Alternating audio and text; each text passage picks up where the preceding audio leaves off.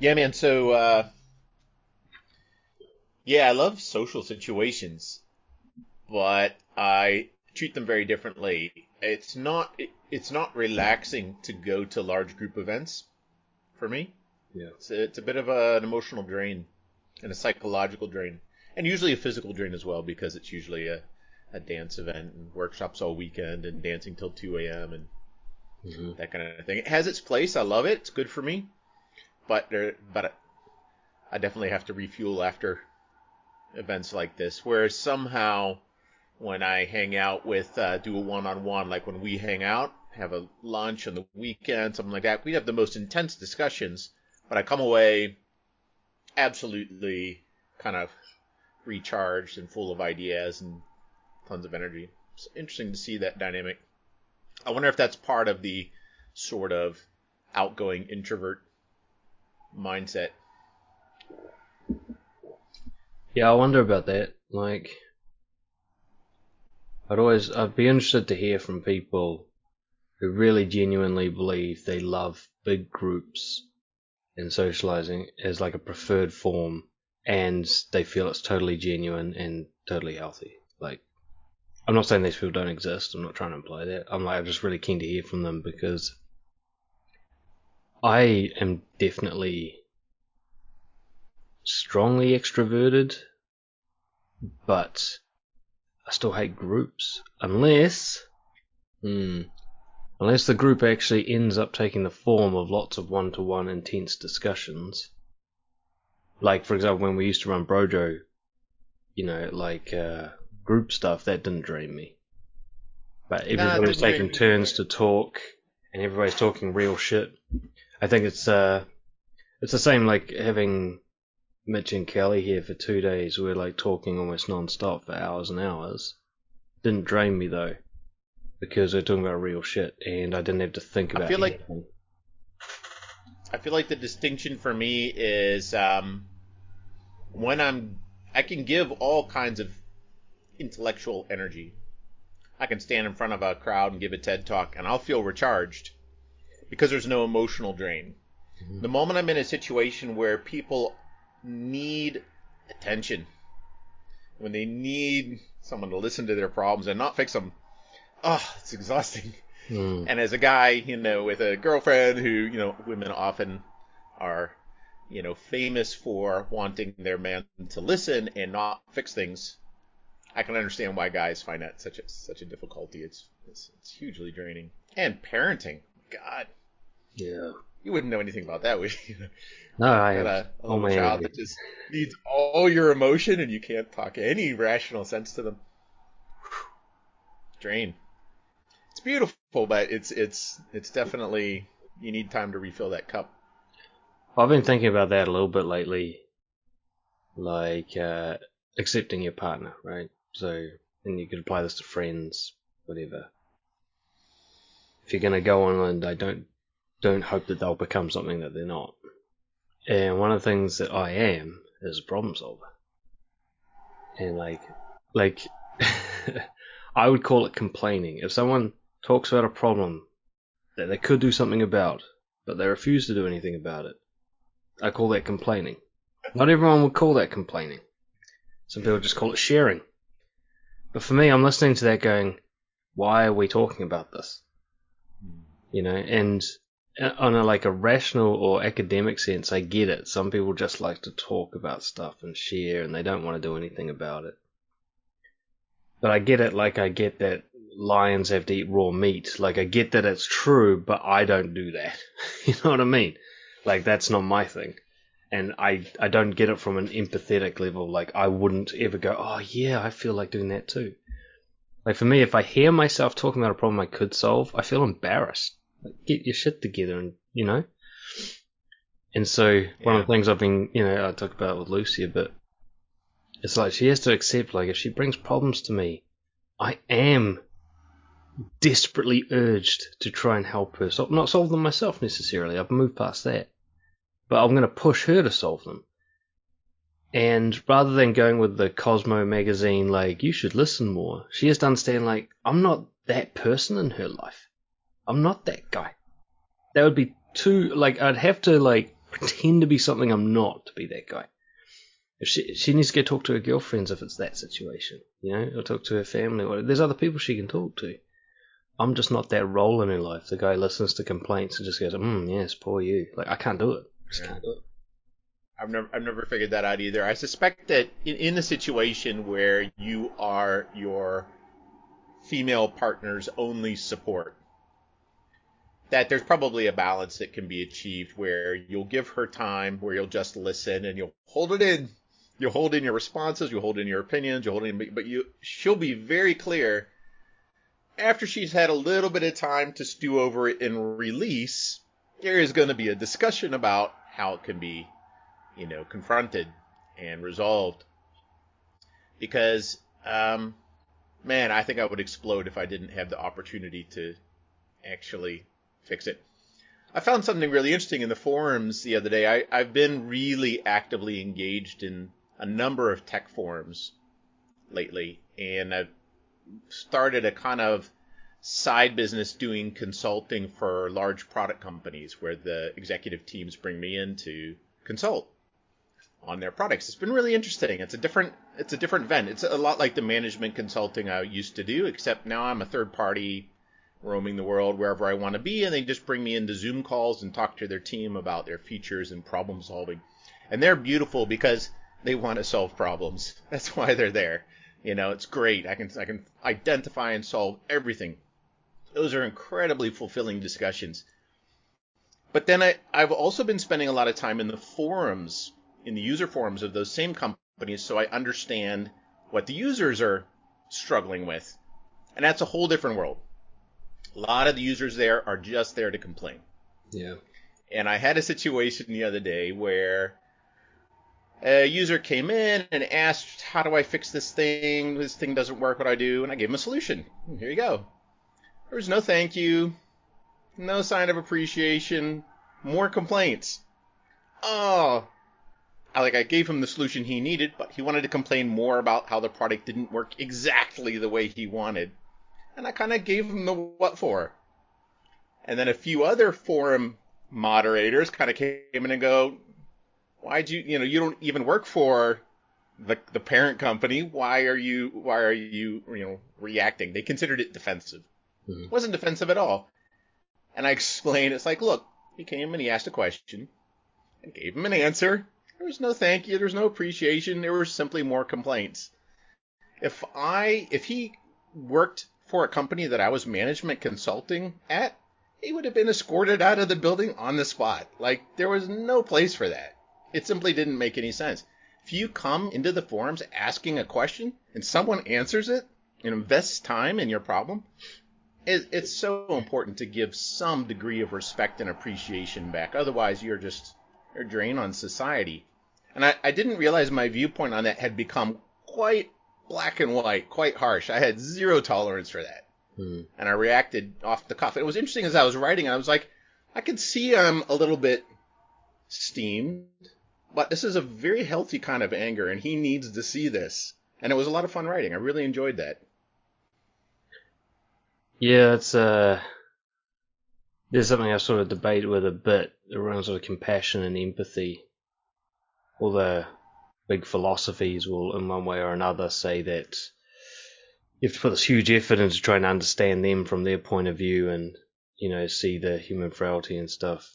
And when somebody does something that's sort of this sort of contradictory to the culture of the thing, you have to try and understand them and so on.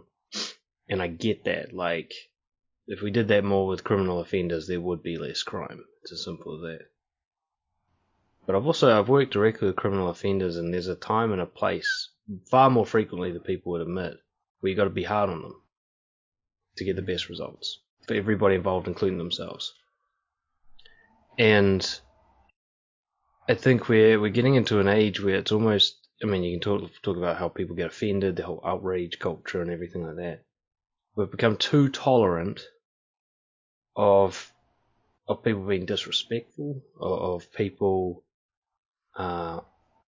especially I think I'd use the term disrespectful, where they know what the game is and they break the rules and then expect to be like applauded for doing so. Do you know what I mean? Like like your example is a good one. Someone comes to a forum. This is a Q&A situation. Couldn't be more clear. This isn't AA. This isn't your therapist. This is like tech guys. What do you think tech guys are going to do? Like talk to you about your feelings? This is tech guys, dude. This place is like spectrum as fuck. Like you're going to get black and white answers, dude. He comes in and then like just wants to bitch. No, I don't think that should be accommodated. I don't think it's in his best interest to accommodate that. Even to not even like reflect a little bit. Like sometimes if you're petting a dog that's dangerous, you need to get bit, kind of thing. You can't just be like, oh, let's talk about the dog. Was he fluffy? Did you like that? Like there's places for that. Lots of them. Therapy, for example, there's nothing but that. But you're not his therapist. You don't owe him anything. And even down to intimate relationships, if you haven't signed up for being something you're not, then you don't owe them anything. They shouldn't expect anything.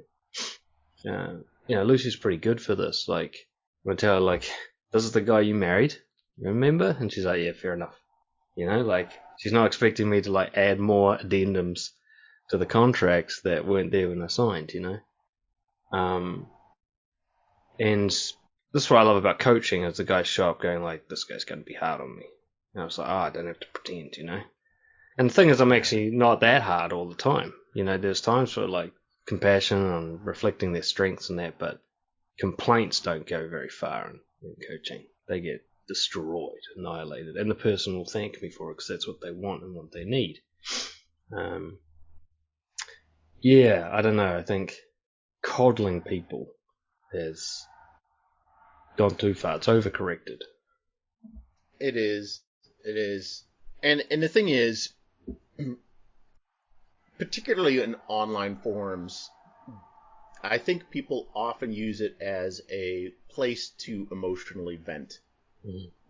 I look at these tech forums, and one of the situations is that the team, the business development team, which is 800 strong, is super busy turning out awesome features and good products, and they're not spending a lot of time in the user forums.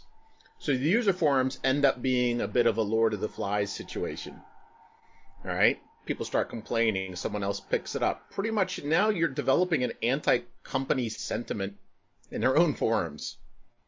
And just like any relationship, it starts to erode, and you see a lot of corrosive thinking and behavior and talk, and new users come in and are like, what the hell's going on here? This is crazy. This is mayhem. Who's running this show? No one is, It's very Lord of the Flies. It's actually a great analogy. And I remember as I was writing, I was thinking, well, he's probably just really had a bad day. Maybe I should be a little more gentle. But I decided that absolutely wasn't what was needed here for him. He needed a good kind of smack upside the face. And what's interesting is I've found that since I've started my participation in the forums, I've had a lot of fun seeing what impact I can have on the culture there. So one of the things is, rather than moaning about problems, I fix them. Here's a solution. Have you tried this? Have you tried that? Talk to this guy. He's an expert in DNS issues, whatever the heck it is, right? I give them solutions. And the moment people have a direction to vent their anger and give their attention, an actual solution they can work towards, a lot of them will take it appreciatively. It's the ones that don't, you're like, you're not here to actually fix anything. You're here because you're frustrated and you just want to be an ass. And this isn't the place for that, so just go away, If there was a block button in the forum, I'd be using it. Mm-hmm. And I've said that out loud to people, But I think this is something that we all kind of have to take some responsibility for, because I live so much of my life online now. I don't want those forums to be like ratty, mongrel-infested neighborhoods that I don't want to go into. It should be an awesome place, where people are actually helping each other, just like the community outside my door. I want to see people taking some responsibility for their issues and taking some responsibility to be a good citizen. If they see somebody else having a problem that they can fix easily or point them in the right direction, freaking do it. It takes 2 seconds of your time. It makes a better world for everybody. So I found that actually to be a really good investment of my time. And what was really interesting to me was it's paid back quickly. Like we've talked about this in coaching, where the more you give, the more you serve, the more you provide help to people, it'll come back. It'll come back in the form of referrals. It'll come back in the form of new experience and knowledge. It'll come back in new opportunities. It'll come back in coaching with that person someday later when they have a good job. It'll come back. And here, it's quite interesting because I've gotten a number of interesting corporate contracts out of it, including the companies that I was sort of silently helping. Right. And very unexpected. But it's really kind of beautiful to see that there is a kind of tangible karma to investing in your investing positively in your social world. And I'm having a lot of fun seeing where that goes. I actually put on my website, have you heard of Buy Me a Coffee? Yeah, I think I have, yeah. It's like some donation type thing, right? It's like a tip jar. Yeah, it's like, hey, if you liked this blog article, buy me a coffee. So I was answering some questions in the forum, and then what I would do is I'd refer them to articles, blog posts, things that I do, and I renamed it Buy Me a Beer. And I put all kinds of great information and content there. And anytime someone asks me a question, I'm like, here's the article you need, here's the solution you need, here's a video, here's the clonable. Because I keep answering the same questions very frequently. People can't seem to work out how to use the search feature, but that's a whole different thing. It was interesting. The first day I put it up, I got 10 beers. So it's about 100 US just instantly dropped in by one guy. Oh, yeah. And I was like, that's very interesting. Like, I didn't ask for that. But just being out there, pulling his butt out of the fire right when it mattered most didn't mean anything to me. It mattered a whole lot to him. Yeah. And I think we run into that all day long, but we rarely notice it when it happens. We're too busy, too in our own head, too, almost selfish in a way. Not out of any malicious intent, just we're not really aware that everyone's struggling in some way, sometime. But I think, there's a number of things with that approach. Like, one is like, it's easier to measure online than in person a little bit, but you can change the culture with role modeling.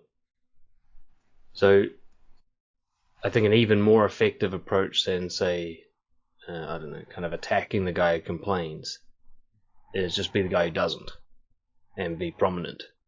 Yeah, that's real Marcus Aurelius stuff. Be unlike the man who caused the injury. That's the best kind of revenge. And I've seen this. I've seen myself get involved even in something as small as like a comment section or a thread that's really getting out of hand. If you just come in and swing in the positive direction when everyone else is spiraling negatively, it doesn't take many people to do that to turn it around. But it's a bit of an art. Like, it can't be a counter-attack, because then now that's just polarizing two sides. There's always the kind of, like, there'll be the left and the right arguing with each other, or the black and the white. It's the grey that comes in and rescues it. Says, I can see both sides of the story, but clearly the most helpful approach we could all take is this.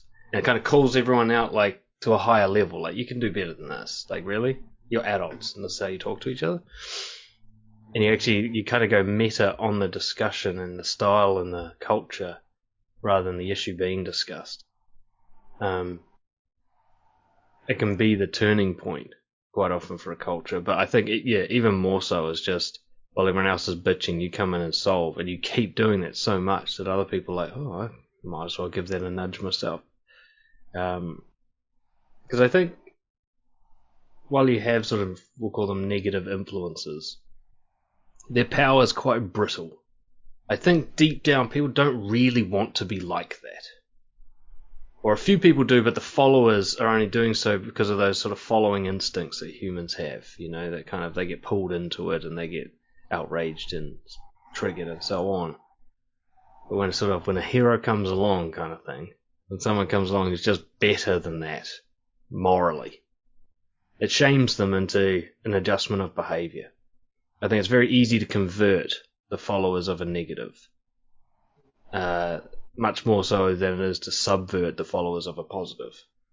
You know? I think for most sane people, absolutes don't exist.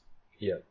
You know, there isn't absolute black, there isn't absolute white. So if you're leaning too heavily towards one of those, you know, schools of thought, it's because you probably retreated there out of defense, feeling attacked. So I'm gonna become more Christian or more atheist or more whatever, anti-vax. Why? Because someone's challenging me, and so I have to defend and prove myself, and you end up going deeper down the rabbit hole, whatever that rabbit hole happens to be. There are millions of them. And it's interesting because when you come in the middle, you give them an escape.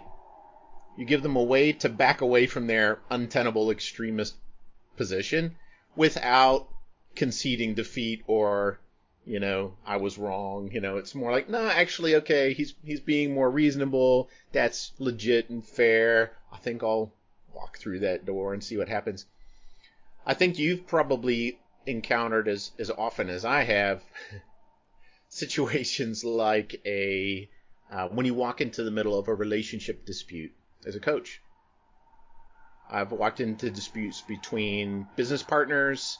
I've walked into disputes between businesses and their clients, mediations, right, before a big legal affair. Obviously, marital relationships, even friendships on occasion, right, where you walk in as the coach without taking sides, but you've got two people that have very distinctively defensive viewpoints. I found it very interesting that quite often I'll be brought in by one person. Occasionally I'm lucky and I'm brought in by a third party who's not involved, and so there's no question of my bias. But what's interesting is I'm usually brought in by one of the parties, and the first question that the other person has is he biased? Is he gonna just support the other person's, stance and beliefs and so on? Well, what ends up happening is most often I end up challenging the person who brought me in more. Because there are a lot of things they don't see. And because I know I can call them out more directly and help them see them. And it becomes a really interesting dynamic when I'm sort of reflecting on the whole arbitration of, divisions in social groups. All the time, I see situations where there's a technique, there's sort of an art form to coming in and diffusing the situation in a way that everyone feels safer and respected and happier and able to leave their extreme positions and come back to a middle ground, come back to the table, sit down, talk through the actual differences instead of just being completely emotionally polarized. And maybe that's it. Maybe it's all about resolving the emotional polarization first so that actual facts can be discussed. Well, that's what I like. Yeah. I feel like we've circled back to the first discussion, which was about, letting your partner release her emotions before you can actually have a rational discussion. Well, I think it still centers around role modeling. Like, I saw a video with Brad Blanton, author of Radical Honesty, and his actual day job is relationship therapist. And I should drop my thing. And he was saying that almost every time they both come in, one says their piece and the other says their piece, and then they look to him to go like, who's right? And every time he's like, you're both full of shit. And he says that he's never had an exception to that, ever. And that's radical honesty for you. But that's always the case. I've never seen two extreme sides and one of them's right. And that can be quite humbling when they get that message in a way that they can hear it. I quite often say because I like watching intellectual debates, I watch the atheist versus religious type debates, the top level people. And it's always a bit disappointing because I know that no one's leaving changed. People who came to watch the religious guy are now more entrenched because now they've got an enemy, they've been attacked. And all those rational arguments and everything didn't do shit. I know that. And the other side as well. There's plenty of arguments for, like, there's wisdom in the Bible, and there's plenty of arguments for the Bible's full of shit. And yet neither party leaves having adjusted at all. If anything, the concrete sort of nature of it, like, anybody who comes out like, I'm an atheist now, they always were. That's all.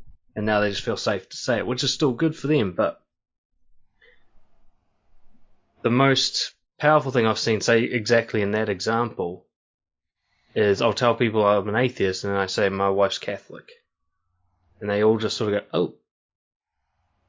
Because no matter what side you're on, that's like, oh, that's new. Like, you're together? It's like, yeah, why wouldn't we be? And they just have to kind of reset, like, that's possible. And I think what stands out, and you can get the same thing in a relationship coaching session, is people have spent so much time arguing, they've forgotten what their goal is. What are they trying to achieve here? To beat the other people? Is that who you really are? And you see that in relationships, like, are you here to beat your partner? Because if your relationship, if your goal is actually to be in a good relationship, and you remember that, you'll see that, oh, this is not the way to do that. Like, this conflict's not the way to do that. And that's what I mean when I say, like, if I say to people, like, my wife's Catholic and I'm atheist, it can be a wake-up call, like, oh yeah, the goal is I just want to get along with people. I just want to not hate people, that's all. That's the real goal. My real anger towards, say, religion is not that people are religious, it's that I hate what they're doing. I hate them, and I hate feeling hate. And if you can just go like, I can set you up with a conversation when you walk away with way less hate towards religious people. Without them changing a thing. Would you rather have that, or would you rather, like, convince a single Christian to convert to atheism? Like, what are you really here for?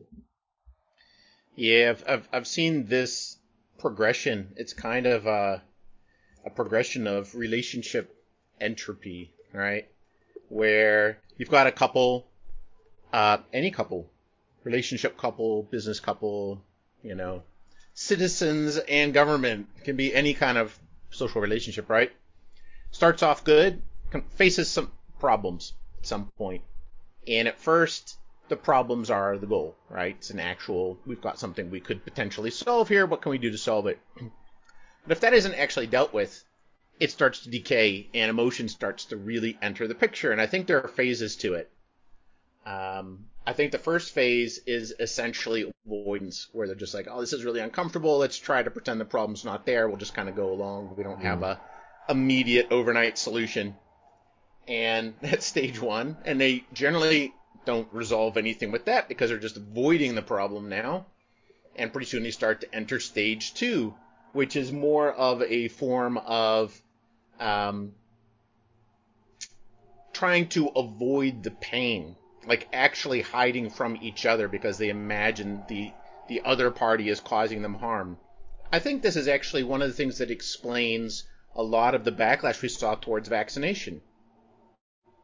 All the science aside, whatever the science is, I'm not a scientific expert here. I'm not going to claim to have the answer regarding the vaccine debate. But I think there was a point where people got scared enough and tired enough and frustrated enough that they began to see the government as an enemy. Why? Because no one had clear answers. And yet they're still confronted with this problem of, well, you're going to have to get the jab and you're going to have to carry around a stupid vaccine pass if you want to go get a dinner or get on an airplane or stay in a hotel or go see a concert or anything, right? And that created a lot of emotional turmoil for people. I see the same thing in relationships as well. There's a point where they just start avoiding each other completely. And when they see each other, there's just pain. So they're trying to doctor it and as best as they can. But at that point is when usually we get called in as coaches. They can feel things are slipping out of their grasp. They're spiraling out of control. Things are clearly not getting better. They don't know how to make them better without help. And so they bring in relationship advisors or us, right? But then there's a stage 3, which is when the resentment kicks in and they start attacking each other. You're now my enemy. So originally there was some issue which could have been resolved, most likely. In 9 times out of 10, they could have done something about it. They could have at least acknowledged it was a problem mutually and agreed on that fact, right? But what usually ends up happening is this decay process until they see each other as the problem. And at that point, that's when, the divorce lawyers get called in. We're not even invited to the party anymore. It's too late. All right. And in that decay, I see that happen very often. It's almost like, we see this in all kinds of different areas of human psychology, so it's no surprise to see it in relationships. But I feel like there's an inner pattern here where, you go avoidance and then will end up with, your world falling apart because you're not actually dealing with and confronting with whatever it is, your money issues, your health issues, your relationship issues, your career issues, I think, the vaccine one was a good example of this at a real big level. I remember specifically in New Zealand, you got to the point where you had protesters outside, the government. And what stood out to me is that the Prime Minister didn't go and talk with them. And I was like, you should have talked to them. You should have tried. Not to get to a solution, but to show that you're willing to talk to them. Yeah. That was missing. And all that did was further divide, and by that stage it had become us versus them all throughout New Zealand on more than one issue. And it's not on the government to solve that. I think most governments are kind of, unfortunately, full of just quite pathetic-minded people. And it's up to the rest of us to sort out shit. And I really think, there was just, heroes missing. People come along look, we're all neighbours and friends, we shouldn't be fighting about this. Let's just try and talk about it. Not well, science says this, so you're wrong, and, well, fucking, this YouTuber found this other thing, so you're wrong, and that just didn't get anywhere, because people felt the goal was to convince the other side and to protect myself, rather than the goal is, I want to like the place I live, this grander goal, I want to enjoy the people I'm around. Yeah. People lose sight of the kind of grander goal for this shorter term thing, and when they lose sight of that, which is easy to lose sight of, you just need to trigger them, provoke them, and they lose sight instantly. They then just engage in essentially self-sabotaging behaviors. With my experience, nowhere have I seen this more than in criminal justice. The way criminal justice works, the revenge system. You hurt people, so we'll hurt you back. It's so counterproductive, it only creates more crime. It guarantees that we will not reduce crime to a microscopic level. And so we're just shooting ourselves in the foot with this need for revenge. We create laws that are based on how much revenge you can take on someone, rather than how do we work with this guy so he never does it again, and so he never raises kids that do it. And so we the bigger goal of we have a crimeless society. You know what I mean? A harm-free society. People will be nah, fuck it. I don't care if my kids get mugged by his kids in 10 years. I want him to go to jail, and you can see that in just, like you said, in all scopes. People just start going against the other person. They get all tribal.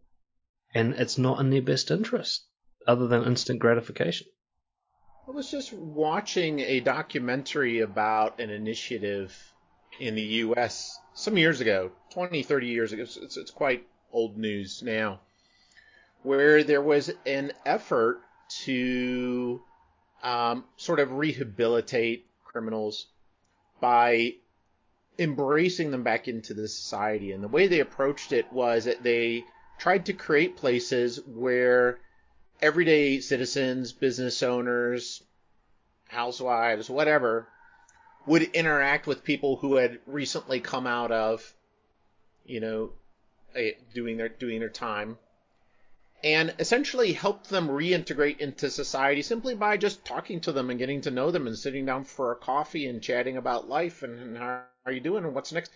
There was no direct plan. But what's interesting is I can't even remember, it was put out by somebody like Ronald Reagan, an old school president, and everybody was like, there's no way that's going to work. That's insane. No one's going to want to get involved in that, and it's just going to create, there are two different types of people with two different worlds and two different mindsets. But the results were amazing. And when we talk about it in the context of what happens psychologically, I think we've hit the nail on the head here, which is that when someone feels suddenly that they are accepted and embraced in society, society is no longer the enemy. And when society becomes an opportunity for a better life, of course you're going to take care of it. You're going to protect it just as you would your family and your friends. And that changes everything.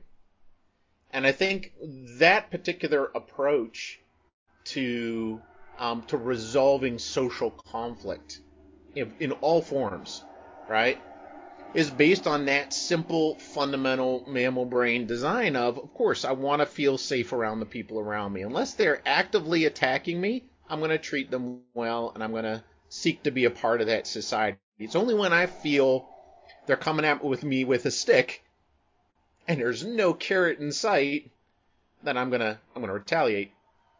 But we keep creating that. We keep creating that pattern again and again, whether it's through, some kind of racism or lack of education or selfishness or greed. And there are all sorts of situations where we end up creating those divisions. And it's really interesting when I look at business partners. There are all sorts of different dynamics going on there, right? There are interpersonal conflicts. Sometimes there are weird situations where like a secretary got involved with both of them, or, crazy things like that. So now there's a love interest that they're competing over in some level or feeling resentment over. Of course, money is a huge factor. Huge factor. Differences of opinion, differences of a sense of like who's investing more time, effort, value, right? Who should benefit more. There's so many factors. But all of those could be talked through. Well, once it starts going over, down an emotional slope, it heads for a cliff really fast. And when they don't resolve that, suddenly there are just too many pieces to pick up. It's like, it's shards of pottery of a broken vase. You can try to glue it back together, but it is really hard at that point. Yeah. The kind of sunk cost fallacy where they've invested in the carnage now. And I mean, you get that with the justice system. Like, who would want to like admit that everyone in prison should be let out or whatever? Like nobody wants to go to them fix the mess. Yeah. But yeah, there's again, it's just that kind of modeling. Like when someone's heroic, when they come up and be the bigger man, it's amazing the impact it has. Like the science is very clear. The very best thing you can do for criminal offenders is wrap them in community support. There's nothing that's more effective at all than reducing reoffending. It's more effective than getting them off drugs and everything. Like, it's a single, like, I was quite heartened when I was working in corrections that we eventually got to understanding the science there. And we started doing it, especially with higher risk. And the people were there. You go out into the community and go, like, who wants to help a dude out of jail? And a bunch of people are like, sure, I'll do that. Fuck, that sounds kind of thrilling and interesting. And I go do it, and it's as simple as you have a coffee with a dude, you're available on the phone, maybe he sleeps in your basement. These people took these kind of risks, but not from their point of view. From their point of view, they're doing good for society. So they instantly get a win for themselves, because they're like, I'm fucking got some meaning in my life. I'm giving to another person who nobody wants to give to. I found heaps of employers who are happy to employ ex-cons, and would prefer to, because that's part of their, like, value in life that, like, gives them meaning to, like, and they sort of, like, a guy works hard for you when he knows how hard it is to get a job, you know what I mean? Like, when he's like, nobody will hire me because I've got fuck you tattooed on my forehead. One dude's like, I'll let you fucking cart a wheelbarrow around if you're a good boy. He's like, I'm fucking gonna watch me with this wheelbarrow, bro. Like, I'm gonna be like nothing you've ever seen. And it just made sense. It should make sense when you hear it, like, intuitively. Of course, if you wrap someone in support who's never had it in their life, their behavior will improve. And like you said, I think you nailed it, which is the thing that was their enemy is now their provider. They're going to protect their provider. It's as simple as that. They're not going to bite the hand that feeds them. I know a guy that lives near me here is a landlord. And I was talking to him the other day about one of his tenants that he recently invited into one of his properties. Really interesting situation. The guy's an ex-con, the tenant, not the landlord, right, as far as I'm aware. And the tenant, he basically said, look, I don't have a job right now. Just got out. I'm, on government assistance. I'm illiterate, can't read the contract that you want me to sign, so I really don't have any idea what I'm signing here is a lease, but I'll do my best. And landlord thought about it for a minute. He goes, I appreciate that. I appreciate, you had some tough times. You don't have a job. You can't read the contract. Normally, that's not a situation any landlord would want to get into. But his response was, yeah, I hear all of that. I appreciate that. The thing I care about is that you're clearly honest. You told me straight up your situation. You told me straight up, where my risks lie as your landlord. I'm in. If you want the place, it's yours. Guy moved in, lived there for a year and a half, paid his rent on time every month. He was so committed to that situation simply because he was given a chance and he was respected, given his situation, treated like a human, And I stepped away from that kind of going, damn, that's a great lesson right there. It could have gone wrong. For a lot of people, it would go wrong. But it was a really good testament of how when you give someone a chance and treat them well, they're very likely to do the same back, when the opportunity is there. I think we're pretty deeply wired for that social cohesion. If it weren't, we'd all live in anarchy everywhere in the world. Well, we can see the anarchy online, and I think it's because the dehumanization of online communication. I mean, even from just basic phone text messaging onwards, like if there's a lack of the things people will do online that they would never do face to face, and not just because they're too afraid, just their kind of social, like empathy and compassion wouldn't allow them to behave that awfully. Because you understand, when someone's having a rant online, they're not seeing people, they're seeing a computer screen. They can do whatever they want on a computer screen. I think there's more than that, and I love this discussion. This is a great discussion because that online world. I remember you did a piece on this 6 months ago, a year ago. Mm-hmm. I saw it zip by. I never watched it, but it was something about why people online can be total dicks, and then in the real life they're a good guy. Yeah. Seemingly. What's the difference here? Where's that switch flicking? There was a study done where. I need to look it up if you're interested, but I was watching a video on social change that I'm fascinated by. So psychologists talking about how it actually is possible to institute wide-scale social change simply by changing the behavior of a few individuals. And one of the things they did was there were some horrific traffic accidents happening in London. I believe it was London. And they couldn't figure out how do we get people to actually watch for pedestrians, how do we get people to not jaywalk, how do we get people to respect the traffic lights, how do we stop people from getting mowed down in the streets, And what they did was the weirdest thing, but it totally worked, was they hired some mimes. The whole in a box, mimes, street mimes. They were just hanging around anyway. They're performers. They had nothing to do except, do their mime stuff. And they said, we've got a job for you. Your job, because you're already out here anyway, right? Your job is whenever you see someone driving badly, or you see someone jaywalking, or you see someone who's in some way behaving in a way that is, dangerous or threatening to their fellow citizens, your job is to just point at them. Right. That's all they did. They point at them as they're crossing the street, or point at them as they're, went through that yellow light. They'd call attention to them. It was essentially a form of social shaming because everyone saw them pointing at that guy right there. The amount of traffic incidents nosedived. The reaction was so quick. Now, I find that really interesting because in online, we don't have that. The biggest consequence you can get socially is you can't even really get a thumbs down. You can only get a thumbs up. So it's missing the normal social framework of dynamics that we are programmed to respond in and that govern our behavior in an environment. And I think there's some real lessons there. Like Facebook has a thumbs up and doesn't have a thumbs down, and that made sense from a marketing perspective, but it results in really warped social behavior. And I think that's actually one of the fundamental problems that we're facing on the internet. Is people don't know how to behave well because they don't have that basic incentive of there's a consequence of behaving badly. There's actually people to care about. People will actually notice and respond if I am a dick, right? Mm-hmm. Right now, that doesn't happen. The most they can do is that individual blocks you, but no one else even knew that happened. All right? It's not normal. It's not organic, you know? I always wondered what would happen if everything was forced away from text into video. So if everyone's comment was a video and so on, whether it would make much of a difference. But I don't know if it would make a huge difference because it's something about the proximity.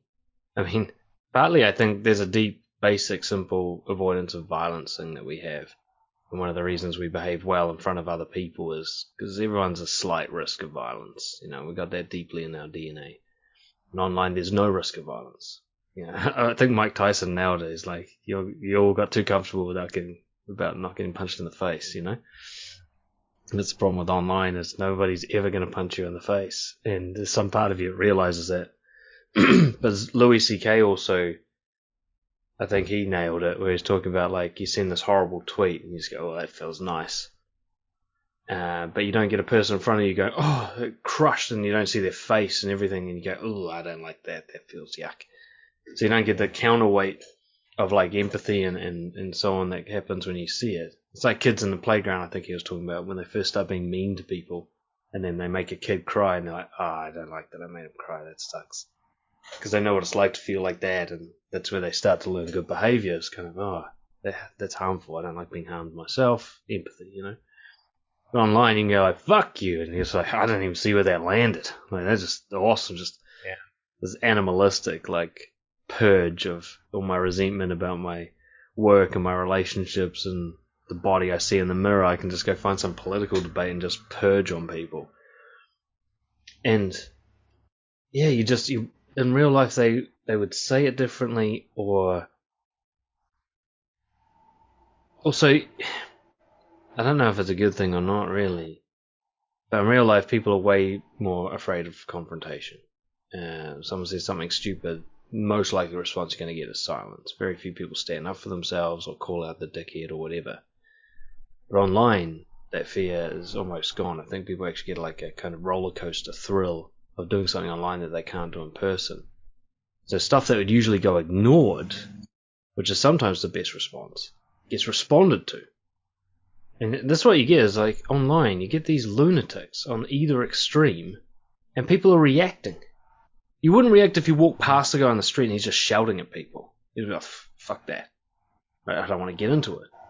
But online, you're like, what did you say? And you go and have a discussion with them. That's going to go well? Of course that's not going to go well, You get some, deep thicket conspiracy theorist who believes just the most supernatural, craziest things and is very, very angry about it. You're not going to talk to that guy on the street. But online, the guy's got 10 million followers. And he's got his own YouTube channel. It's nonsense. And yeah, I don't know how we're going to manage that. But here's the thing. There's these examples. I think the name of the YouTube channel is Uncomfortable Conversations with a Black Man. I think that's the actual name of the channel. Mm-hmm. And that sounds familiar. I haven't seen it. Or the channel, every video is Uncomfortable Conversations with and there's something like a type. And, I only saw one of them, and it was the guy, and Matthew McConaughey was the white dude. And basically, the white guy just gets to ask him questions that are uncomfortable to ask about race. And they just went back and forth, and it was really quite ooh, questions. Fuck, we finally get to talk about this thing that, a white guy would just be too scared to ask a black dude, but wants to know, genuine curiosity. And of course, Matthew McConaughey is the man, so he's just, the way he responds and everything's just so, awesome. One of those things he just says, heard. And so he says he's got heard. That's it, just acknowledges it. Anyway, the comment section is just so wholesome under that video. But that kind of leadership and role modeling, it brings out the best of the people in the comments. And usually YouTube comments is an absolute gutter. It's the worst of all the... It's about the only place that's worse than Twitter. Right? It's just... the anonymity of it or whatever. It brings out the worst. The trolling, the bots that are actually there to stir up problems and everything. It's just a horrible place. But in videos like that, there's another series of videos, like if you just Google or YouTube Google restoring faith in humanity, there's all these compilations of people sort of caught on CCTV just doing awesome things or just very acts of just great kindness and very thoughtful things. Those are good. Again, get into the comment section there. Very few trolls, very little vitriol. Or even like some of the ones I saw one. It was Russell Brand. He has a few clips, and it will say like Russell Brand disagreeing respectfully with X, Y, and Z. And sometimes even the title is misleading. It says they have a heated argument, and you get there and it's not. It's just a respectful conversation of two people who have different points of view trying to understand each other. Again, the comment section very wholesome. Like most of it is like, fuck, it's so good to see people talk like this. And that, like, you can go see for yourself. That's the most common form of comment. Is it's so good to see that people can talk like this. And you know that the person sides with one of them, probably. They're not in the middle, but it's brought them in closer to the middle. You know, like they've gone, whoever they are, they've gone like, look, my guy, I still agree with him, but the other guy was really reasonable and respectful, and that just, it moves me out of that entrenched extremist position, and now I'm starting to see like these are two humans talking about something, not me versus them. Mm-hmm. So there's something to be said for that, like leadership, that role modeling that sets the tone, and actually makes it very uncomfortable for trolls to get involved. One of my favorite channels is a chess channel, Gotham Chess. It's the biggest chess channel, and it's a little bit comedic. It's just the guy reviewing games, and he's the master and he teaches you stuff.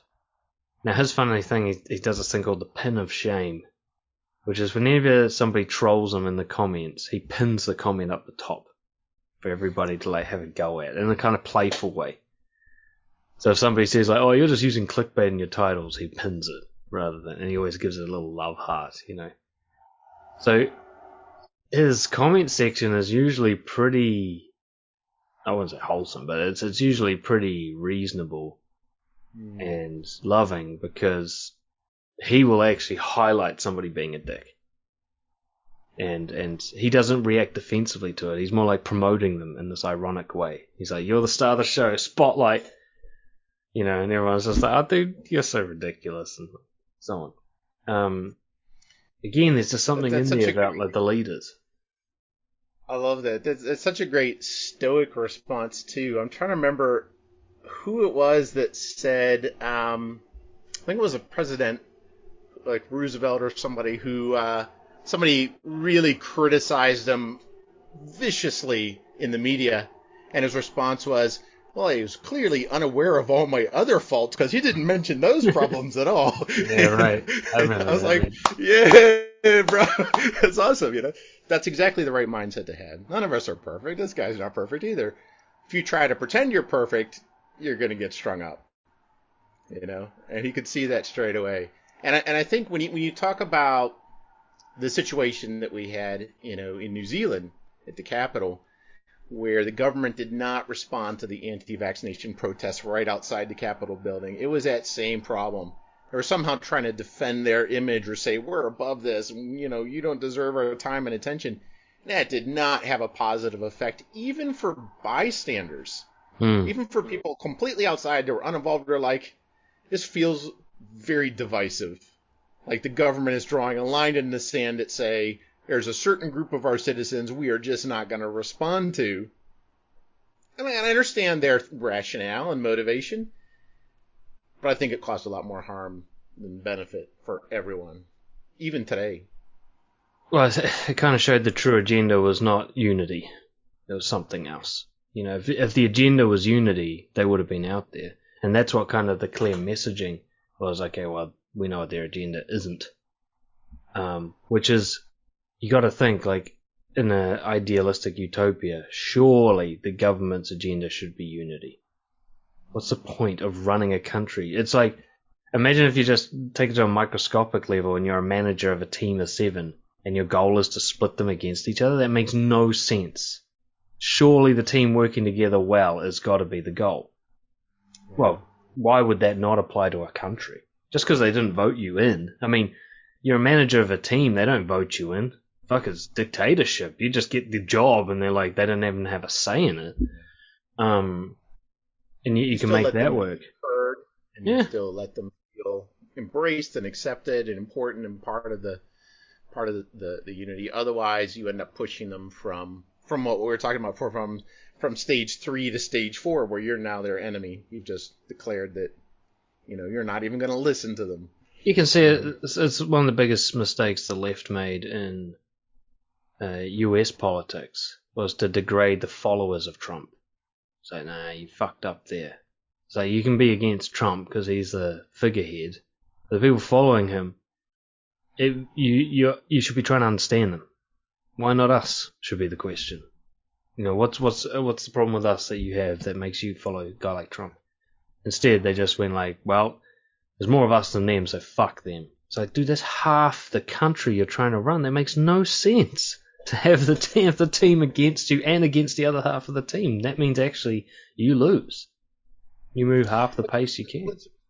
What's really interesting about this whole situation, when I think about the basics of human social psychology and how we identify friends and foes and figure out our place in society, this kind of behavior, the behavior of categorizing a segment of society as different and as unacceptable to your agenda, right? That's radicalization. That's how you create a cult, You walk somebody through the whole process. Oh, your life's miserable and unhappy, isn't it? Like, it could be so much better. Oh, they're the enemy. We should, declare war on those people. And now you've got a, jihadist or whatever. Mm-hmm. And yet even today, even in the largest governments in the world, we haven't learned these basic lessons about how people work. It's kind of shocking. I feel like they should be taught in grade school or something, but we're clearly missing the boat on that. And that's the thing, like, let's say we go down to the smaller level of, partnership or something like that. These people, they'll engage in a behavior, and later on, they've lost from that behavior, and they don't like themselves for doing it when it comes in the cold light of day. We get the impression that there are people out there who really enjoy being divisive, and that there's a lot of them.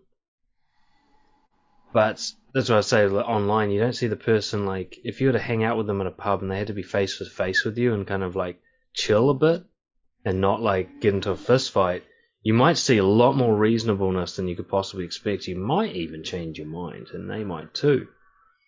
And that can happen. And I think it's one of the few optimisms I have about humanity is I've seen so many examples of when you get people into the right situation, the best comes out. And you're like, oh, there's a lot of people with that in them. And I've worked with some of the people who had the worst. So I've worked with criminal offenders who, with the right circumstances and encouragement and stuff, with no falsity whatever, become these great people. And you're like, that's who they actually always were. That's one of the reasons they feel guilty about the crimes they commit, is the little boy in them, before he was tainted, he's still watching all their behavior going, oh, this is horrible, I don't like being this guy. But feels compelled, unable to stop it. Swept away in like a tidal wave of resentment and conditioning and habits and everything. Now, there are some people out there who I'd say fit the category of evil, and there doesn't need to be many of them. If you took, I don't know, there's people out there who take great pleasure in divisiveness, who that's their actual primary goal. They love sociopaths. Yeah. There's a few of them. But as a funny side note, I remember we were talking at one point about psychopathy and about how it can be conditioned. There are actual clinical psychopaths, but then there's also psychopathy that can be learned. Yeah. In effect, it can be learned, right? A bit like learned helplessness or, other forms. I'm wondering if learned sociopathy is a thing, because in online forums, I see people that just embrace being a troll. It becomes their new identity. When they're behind a keyboard, they are an alter ego that is just stirring up shit. And they get something from that, and I find that fascinating because sometimes I'm at the other end of that and I see it happening. You've been at the other end of it in YouTube comments many times. I've seen some of the comments and went, whoa, that's kind of amazing, what people Mm-hmm. will write for no reason. What, self-entertainment or Netflix was down or something, It's shocking. But it's also a fascinating side of human psychology to see people in so much in need of attention that they will desperately fling shit in any direction just to see if someone will respond. I think if you view it like you would view a drug addiction, it all makes sense. They get high off it. And like all drug addicts, the only reason they have an addiction is because there isn't anything better going on. Like there's nobody with a really great, meaningful life who's also addicted to stuff. Like addiction's the sort of weak substitute for meaning and enjoyment of life. And yeah, online is it's like we've all got the darkness in us, and there's a kind of brief instant gratification satisfaction letting the darkness like fling mud kind of thing. But the idea that these people are thoroughly enjoying their life or anything like that, these trolls are in some sort of position of deep sense of enjoyment, like that's an illusion. What's really fascinated me lately was a study I saw that shows almost without doubt that psychopathic people become quite unsatisfied with their social lives as they get older, and they have to kind of reap the ground of all that trouble. They're just distrusted, like nobody who's got their back. They have all these broken relationships, and they're just tired of being hated, and they also feel like quite distant from people because they manipulate them all the time, and they're not like yearning love and connection in the way we would understand, but they're just like, this sucks. This is a shit way to live. And they get to that position, and quite often they'll go and seek DBT, and they'll get therapy that helps them like learn how to manage a relationship. So it's still quite clinical for them, but they're like, oh, this is better. Like getting along with people's way better than what I was doing. And we used to like working with criminals. That used to be like, especially the more psychopathic ones. Is the selling point was like, look, it's way better to get along, dude. For you, personally. You'll like it more. I fucking promise you. No jail. Nobody hating you. Not getting fucking fights with hammers all the time. Like, it's a bit less thrilling, but you're just gonna be like way happier with life in general. And we're not trying to con you here. Like, try it and see, you know what I mean? Just try getting along and you'll see you'll be like, fuck, I should have just done this all along. It's way better. Even if you want to manipulate for your own gain, it's still a better approach. Well, this is an interesting thing, and I'm wondering how you see this. But my perception is, when it comes to the criminal element of society, people that ended up in corrections, right? For the most part, it's not that they wanted to be there. It's not that they chose a life of crime purely out of some sense of opportunity. You do have, kleptos, and you do have people with violence and anger issues that ended up there just due to lack of self-control. But for a lot of people, I think it was largely due to lack of other opportunities. They're held back in school, they're not accepted by friends, they're sort of shunned by society, and pretty soon the people that they can hang around with and the options that they have for improving their life in some way materially aren't legit. Right? They end up making bad decisions. And then that's even worse when they come out of corrections. Because now the only people they know are other criminals. And even though they say, wow, their lives are pretty, fucked up, and I don't really want that for my future, but then for a lot of people, they don't actually have any options once they exit. So they end up sucked back in. And I think the few societies and the few times in history where that has been directly addressed, the results seem to be really positive. Hold on just a sec, sorry, my wife's. It's all good. Yeah, we'll have to wrap it up soon. Well, what I've noticed is, put it this way, I've never worked with a criminal offender where his behaviour didn't make sense once I understood the whole backstory. And there's an argument you often get where people say, well, I was raised in a tough home and I didn't end up being whatever. It's like, yeah, well, you're not seeing the full picture. You had something he didn't. right? Maybe you had a good friend at school. Maybe you had an encouraging teacher. Maybe you found a hobby that really captivated you. It isn't as simple as like, well, we both got beaten up. How come he's a criminal and I'm not? It's like, well, he had extra stuff or less stuff or something. And it all makes sense. And if you had that, then you would have been different too. Yeah. Like, I think I met a criminal once in my entire 7-year reign in corrections, a career criminal who had a good upbringing. Once. All the rest, it was horrible upbringings. Like, not even close to good. Like, fetal alcohol syndrome, so drinking from the start, then abuse and neglect and like bad peer group because they lived in the poor area, and it was just like, how do you get a good person out of that situation? Like, it's not even possible. But it's the same with like, It does happen on occasion, which amazes me. We've got a guy in Brojo, at least one that I can think of, that have had just horrible childhoods. I mean, like chained to a radiator in the basement kind of childhoods, like literally. Turned out great. And it's kind of shocking, but it's a testament to our ability to be resilient as humans if we're given the opportunity and the ability to create that better life for ourselves. We don't have to, go dark side just because you were dealt a bad hand at the beginning. A lot of people do, but I think that is as much a choice as anything.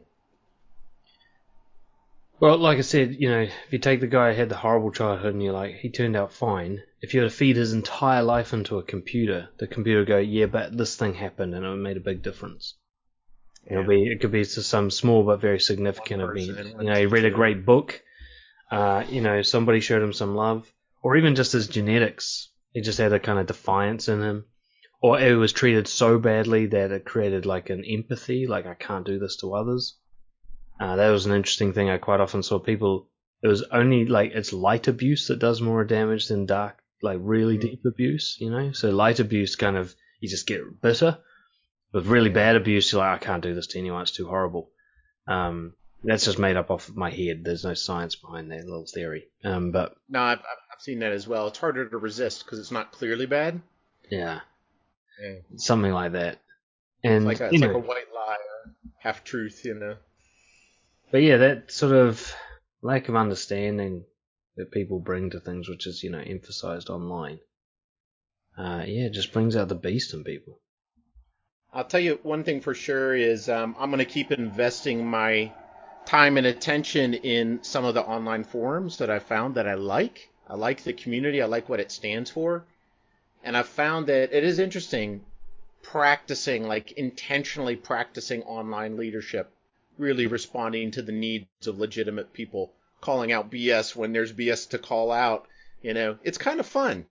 I find it entertaining because I can see all of, their motivations and the people and the situations.